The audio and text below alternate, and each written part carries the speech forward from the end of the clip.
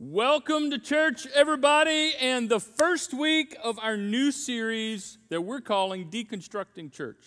And whether you are here in person at our broadcast location in Kernersville, or you are in person at our location in Oak Ridge, or you're joining us somewhere on the World Wide Web online, I believe, that you are here for a reason.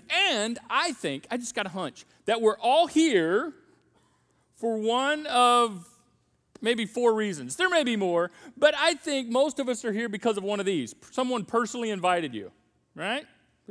Makes sense. Told you you'd meet somebody cute, get some food, free t-shirt, or maybe you just lost a bet. I don't know, but someone told you about it. Or maybe, on a more serious note, maybe something happened in your life this week or in the last couple of weeks. And typically when something happens that brings people to church is typically something bad. And we've all been there, right? It's like a trigger event, financially, relationally, health-wise, and then you're just like calling out to God, and maybe church can help. So we're so glad. And we're sorry for whatever bad has happened, but we're glad that you've joined us. Or maybe it's a habit, right? You're supposed to. It's a pattern. Mama always said, and if she's going to ask me today, and if I say I didn't, right, that kind of thing. Or you drove by and saw the sign, or you stumbled across us on the website, and it's just one of those things that you do. Or maybe you see a bigger purpose in the world, and you feel like this is a part of that bigger purpose. Regardless of what reason got you here, we are glad you are here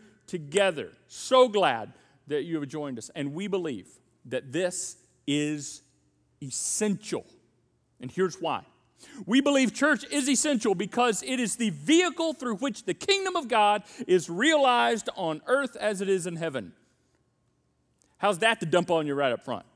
It's a lot, right? We believe that the church is the vehicle. Whatever the church is, we're going to talk about what the church is, but the church is the vehicle. It's the way. It's the conduit. It's the funnel through which the kingdom of God, the way of Jesus, and we just did a whole series on the kingdom of God. The way of Jesus is lived out and experienced on this earth, as Jesus said, on earth as it is in heaven. Now, maybe you're thinking, well, what the heck has that got to do with me? I mean, I got issues going on in my life. That's good for you guys, and I'm glad to know that that's interesting stuff, but I got a lot of stuff going on in my life, and I was hoping that by being here, I could get some help and encouragement, and my life would be a little bit better as a result of this experience. What's this got to do with me? Well, that's why we're doing this series, is to try to help you connect the dots between what the church is all about and your life and what you are experiencing. And what makes this difficult, what makes this challenging, I think, a lot of times to kind of connect the dots for people with church is that church really has picked up a lot of baggage through the centuries. It just really has. If you just kind of trace it through history, church has picked up what we have come to know and call church today. Even this church, unfortunately, if we're not careful, picked up a lot of baggage. Things that were never supposed to be about church. Things that were never supposed to be attached to church, but kind of like Velcro or static, just kind of attach themselves. People have made a part of church. And as a pastor, from time to time, I just want to tell people, no, that's not supposed to, that's not what church is about. That was never supposed to be about that. That's baggage. That's stuff that is not necessarily supposed to be attached to church to begin with, because what happens when church gathers all this baggage, it begins to lose its way and lose its meaning and lose its impact in such a way that people like you and me get disillusioned. And maybe we get so disillusioned, we quit church and we leave church, and some people even quit God. Now, there's a lot of people say, well, I believe in God. I just can't do the church thing anymore. I get it. And for some of you that feel that way, I want to look at you in the eyeball and tell you, I'd leave too. I'd leave too if I experienced what you experienced. But wait a second, time out. That's not what church is about. And as a pastor, I want to say that's never what church was supposed to be about. I'm sorry what happened to you, and I'm sorry. It's not good. It's not okay. The pain and the frustration that people experience in the name of the church. But I want to say that's baggage. So let's deconstruct a little bit. Let's shake the dust off. Let's let go of some things that were never supposed to be about the church and never supposed to be attached to the church to begin with. And then we'll see how essential the church is really for the world and our lives. And so to help us do this, I want to begin with a list. I love lists. I'm a list guy. So here's my not list. Church is not. This is going to be fun. Church is not a building or a place. It's just not. And that's odd, right? That's odd because most of us came to a building and a place. And we point to a building and say, that's church, right? And listen, the building has a part of it, but it's not really what church is about. It's an important part, but it's not really about a building or a place. Let me clarify it for you. This building you're sitting in is not the house of God. It's not. It's just not. In the New Testament, God is very clear that God's Spirit does not dwell in a house made with human hands. Human hands built this building. And that we, our bodies, are the temple of the Holy Spirit. This, right here, temple of the Holy Spirit. This is not the house of God. To be clear, this is. You are the temple. You are the house of God. Yeah, that's why you get to wear a hat in here, and it's okay. Because the building, the space ain't holy. What? This is holy. Your life is holy. That's why you can bring coffee up in here. Listen, here's the deal. This house of God runs on coffee. Me. Yeah, that's an essential part of my worship of God. Thank you, God, for coffee. Anyway, that was free. It's not a building or a place. It's also not a worship service where people come and sit in rows. Isn't that weird? To look around, we're in a worship service sitting in rows. Uh-oh. No, this is a part of it, but this is not the essence of church. Church is so much more profound and yet so much more simple. And this is a part of it, but this is not just it. Church is not a network of who's who and who knows who and power and positioning. No, church is not a political party. Can't we'll spend too much time here because I want you to be my friend. But the Republican Party can't claim the church. And the Democratic Party cannot claim the church. The church is not about a political entity or a political party. The church is not a religion in itself, which is odd because a lot of people, in expressing their worship to God in whatever religion they have found themselves connected to or chosen to be connected to, often go to a place called church as a part of that expression. But that's not the heart and the essence of church. We'll tread lightly here, but the church is not even a denomination. It's not. It's just not. You say, well, what's the denomination? Okay, well, that's that word on church signs that's really hard to pronounce and spell. Right before church, right, typically. Like Baptist, Presbyterian, Lutheran, Pentecostal, Methodist, Anglican, Catholic, Episcopalian, all those things. Now, denominations in and of themselves are not necessarily bad things. However, they often add to the baggage. Let me let you in on a little secret maybe no one's told you. Denominations, while well-intended, are man-made divisions and man-made delineations that were created because people can't agree on who God is and what the Bible is about. And because this group can't agree with this group, well, fine, we're going to go over here, and we're going to take our group, we're going to go over here, and we're going to name ourselves these. Well, we don't like that anymore, and we don't disagree with that, and we're going to come over here, and we're going to create this group over here. Do the history on it. That's not what church is. It's not, unfortunately, because it adds to the baggage, and people leave. People leave unnecessarily. Church is not tradition, even though there are a lot of beautiful traditions. There are a lot of beautiful traditions. Tradition is not bad until it becomes part of the baggage that keeps people from realizing what church is really about.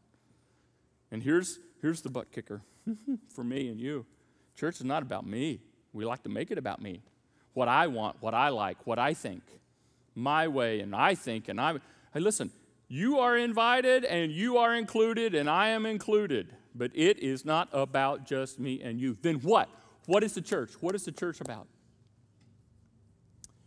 That's what we're going to talk about in the next few minutes, and really for the next few weeks.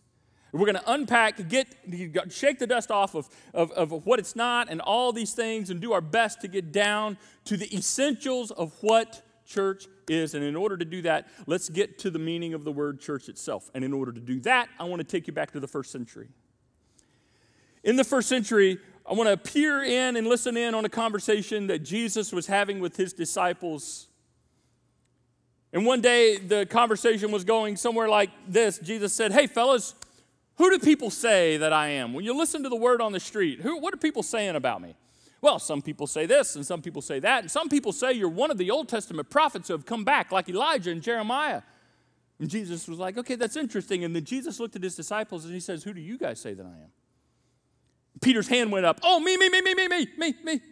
Because Peter was always willing to talk, even when it wasn't helpful. But this time, he said, yes, Peter.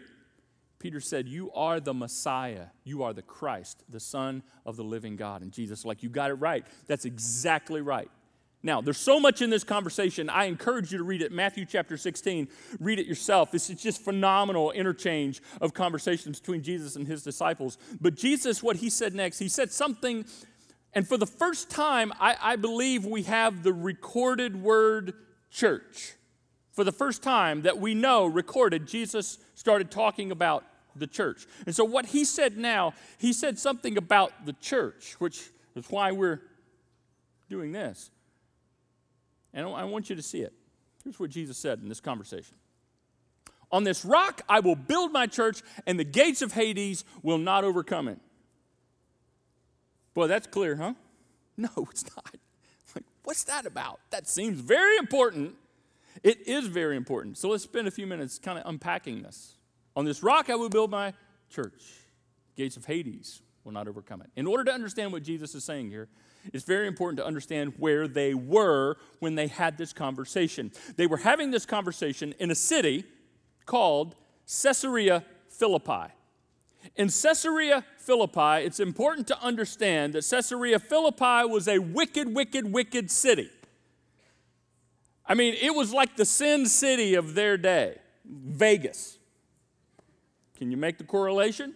And what happened in Caesarea Philippi stayed in Caesarea Philippi.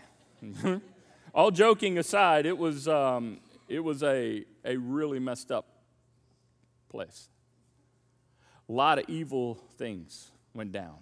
Caesarea Philippi was known for it. The pagan rituals, animal sacrifice to the Greek gods of mythology, even human sacrifice, as hard as it is for us to believe. And they were involved in some things that are so grotesque, it would be inappropriate for me to try to describe that in an audience like this publicly. But just suffice it to say, it was a really wicked place. So much so, the Jewish rabbis would encourage Jewish people not to go to Caesarea Philippi. You don't go there. And to Jewish teenagers, boys and girls, okay, you don't go to spring break at Caesarea Philippi. You just don't. I mean, it's just, you just don't want to be caught there. I can imagine the disciples were probably a little nervous just being there, right? Man, John, if mom finds out, we're here. I hear you, James. I mean, this is, and Jesus brought us. Well, we're with Jesus, so it's okay, right? That's what's going on here. This is, let me take it a little bit further. It is thought that Jesus was having this conversation with his disciples right in the same vicinity of the temple that Herod the Great built. And Herod the Great built this temple to the false gods right beside a cavernous, bottomless cave in the side of a mountain. Huge cave. And this cave, by the locals, was considered to be bottomless. They had never found the bottom of this cave. It was just an open hole in the earth. And they believed that the Greek god of mythology, Pan, P-A-N, like Peter Pan, but not him, Pan lived there. And it represented the underworld. In fact, they called this cave the gateway to the underworld. So when Jesus said, on this rock I will build my church, and the gates of Hades will not overcome it, there is a strong possibility that Jesus might have pointed over to the cave as an analogy. And when he said the gates of Hades, standing in Caesarea Philippi at the temple of Herod the Great, all those guys would know exactly what he was talking about. It helps for you and I to get a little bit of an explanation. Hades means place of the dead, place of the grave. Now, some modern translations translate this the gates of hell. It's interesting that they would do that. I don't feel like that is, it's pretty clear that is not the most accurate translation. The most accurate translation is actually itself gates of Hades, because Jesus is referring to a physical place, not what a lot of people assume hell is about. And so Jesus here is saying, okay, we're in an evil place here, and here's this cave that represents the darkest of the dark, the mouth of evil itself. And Jesus said, on this rock, in this context, in this place, I'm going to build my church in the middle of all the pain and all of the evil and all of the horrors of this world. And my church, whatever the church is, and we're getting there, whatever the church is, he said, my church is going to thrive. It's going to thrive so much so that the darkest powers of evil cannot and will not stop it. So what was Jesus talking about that was so unstoppable in the face of all evil? The church. Here's the word Jesus used for church. When Jesus said the word church, first time we know it was recorded in the New Testament that Jesus spoke about, the word church is the word ekklesia. It's the Greek word ekklesia. And that is an ancient Greek assembly, and it literally means a gathering of those summoned. So when Jesus used the word ekklesia, all those good Jewish boys, all those guys that live in that area, they knew exactly what he was talking about. This ekklesia is usually used in a court of law setting, legal terms kind of thing. And so they all knew, oh yeah, he's talking about this thing when there's a gathering of people that have been gathered because they've been summoned to be there. So there's like a couple different elements here. An ekklesia is about a gathering. You see this starting to come together when it comes to church. A gathering. And they're gathered for a purpose. They've been summoned for a reason. So, taking that context, and the definition that Jesus put with church in the word that he used, ekklesia, we could conclude that a church is a gathering of people summoned to live out the mission of Jesus in the world, because that's the purpose. That's the reason, to live out the purpose of Jesus. Two elements here. You got the gathering. The gathering is so important. When you think gathering in the context of church, don't just think space and place and a building, because as we've already talked about, that is not the essence of what church is. When you think gathering, think togetherness. Togetherness. And then there's the mission side of this. We're not just gathered just for the heck of it. We're not just here to sit and take up time and space. We're gathered for a reason. And the reason is for us. The reason for which we have been summoned is to continue the mission of Jesus on earth. Notice Jesus said, I will build my church. It's his church, and he's got a reason for which his church is to be built, is to be forwarded, is to be advanced. Interesting. I don't get to decide what the mission of the church is. You don't get to decide what the mission of the church is. The church doesn't even get to decide what the mission of the church is. That's already been decided. Jesus said, this is the purpose, is to continue my mission. It's exactly what Jesus was doing. And towards the end of his ministry, Jesus, in several different ways, was making it clear, I am handing off my mission to you. Your mission now is to go represent me in the world, as we will see in this series. In fact, here at the summit, this is near and dear to our hearts, because this is the essence of what it means to love first, is to continue what Jesus started. Let me remind you again, and I cannot overstate this. We talk about this all the time, but until we master this, which we never will, we're going to keep talking about it. Jesus told his disciples, I'm going to give you a new commandment. Here it is. I want you to love each other just as I've loved you. You should love each other. Don't just love for the sake of just doing something nice. No. It's specific. There's a reason. I've loved you, and he loved us first. I've loved you. Now, I want you to take this kind of love, and I want you to go love the world with it. And this is how the world's going to know that you're my disciples. This will prove to the world that we're connected, that you're about my mission. And so what is the church? The church is a gathering. It's a gathering of those summoned. Why were they summoned? Why are they brought together? Why do we exist? To live out the mission of Jesus, to love first. Jesus said it a lot of different ways. Later on, he would say, I want you to go. Go and teach everybody what I taught you.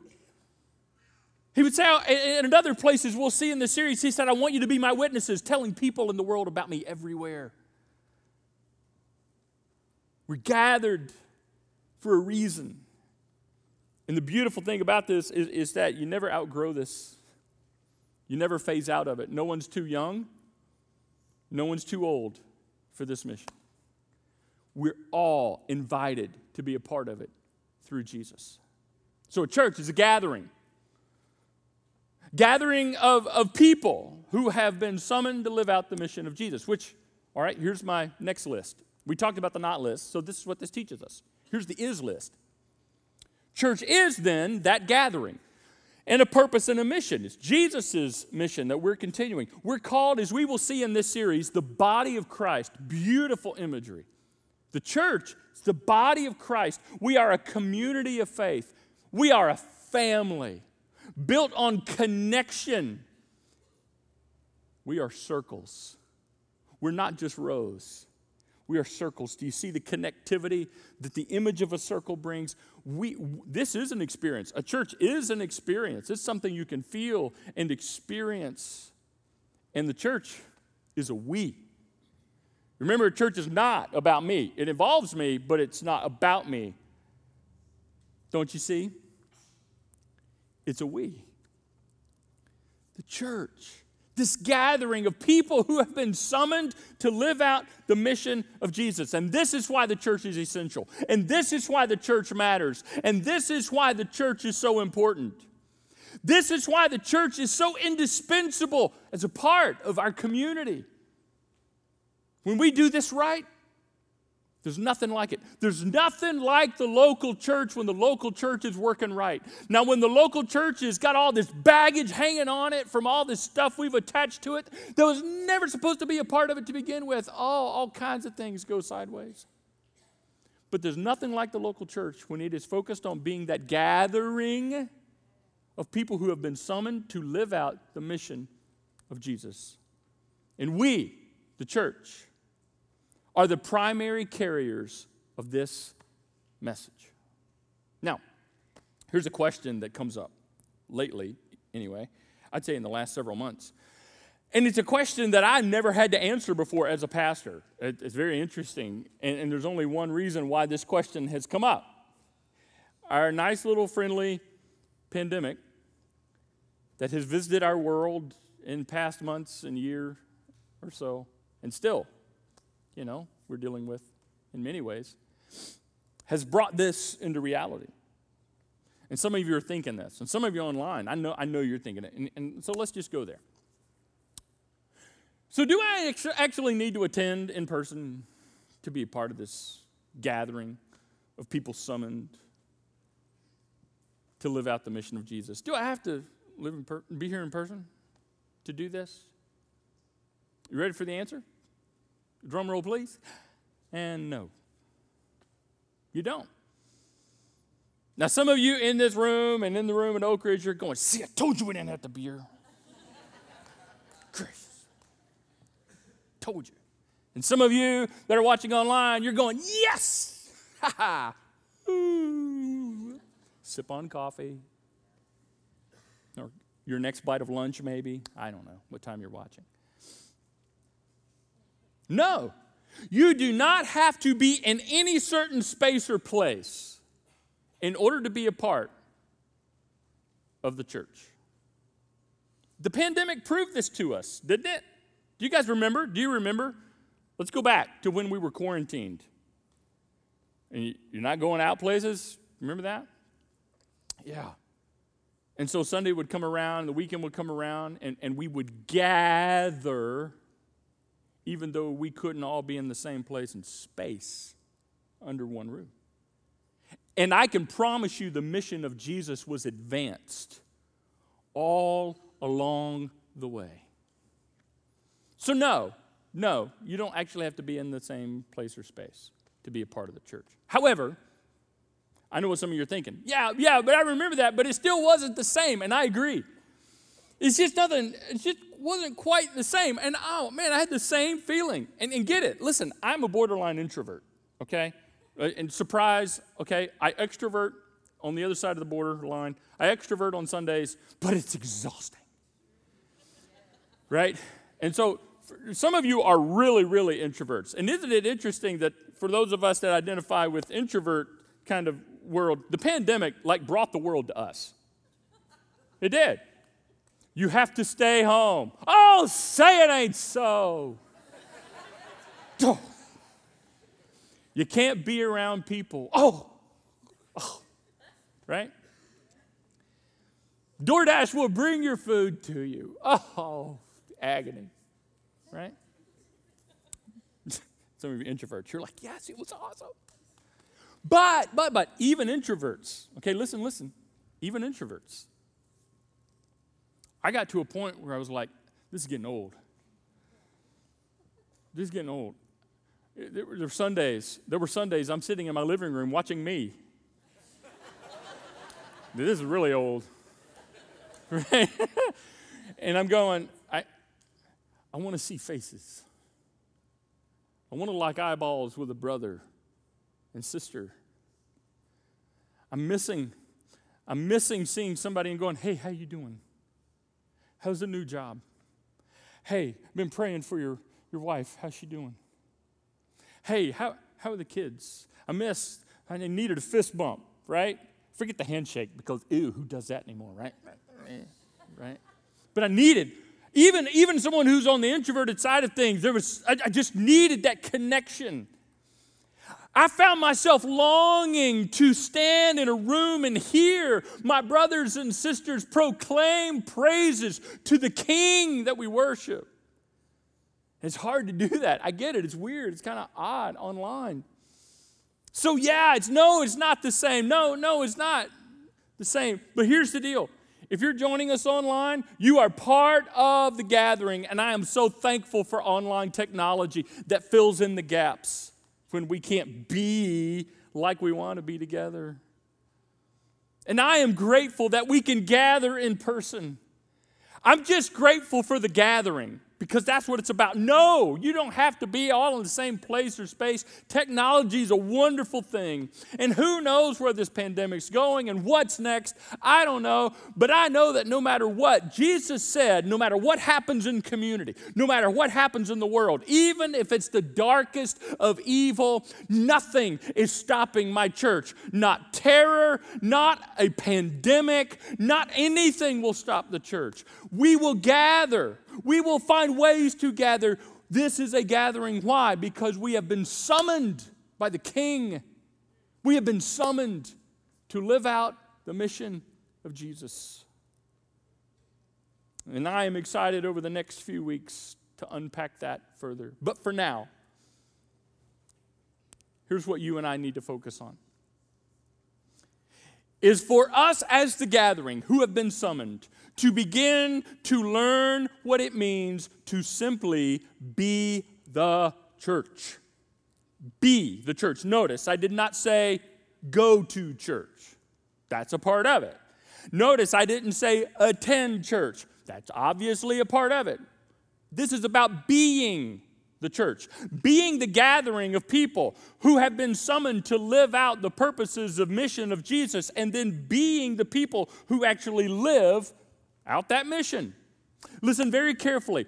It's very important that we as a church be authentic. And here's what I mean.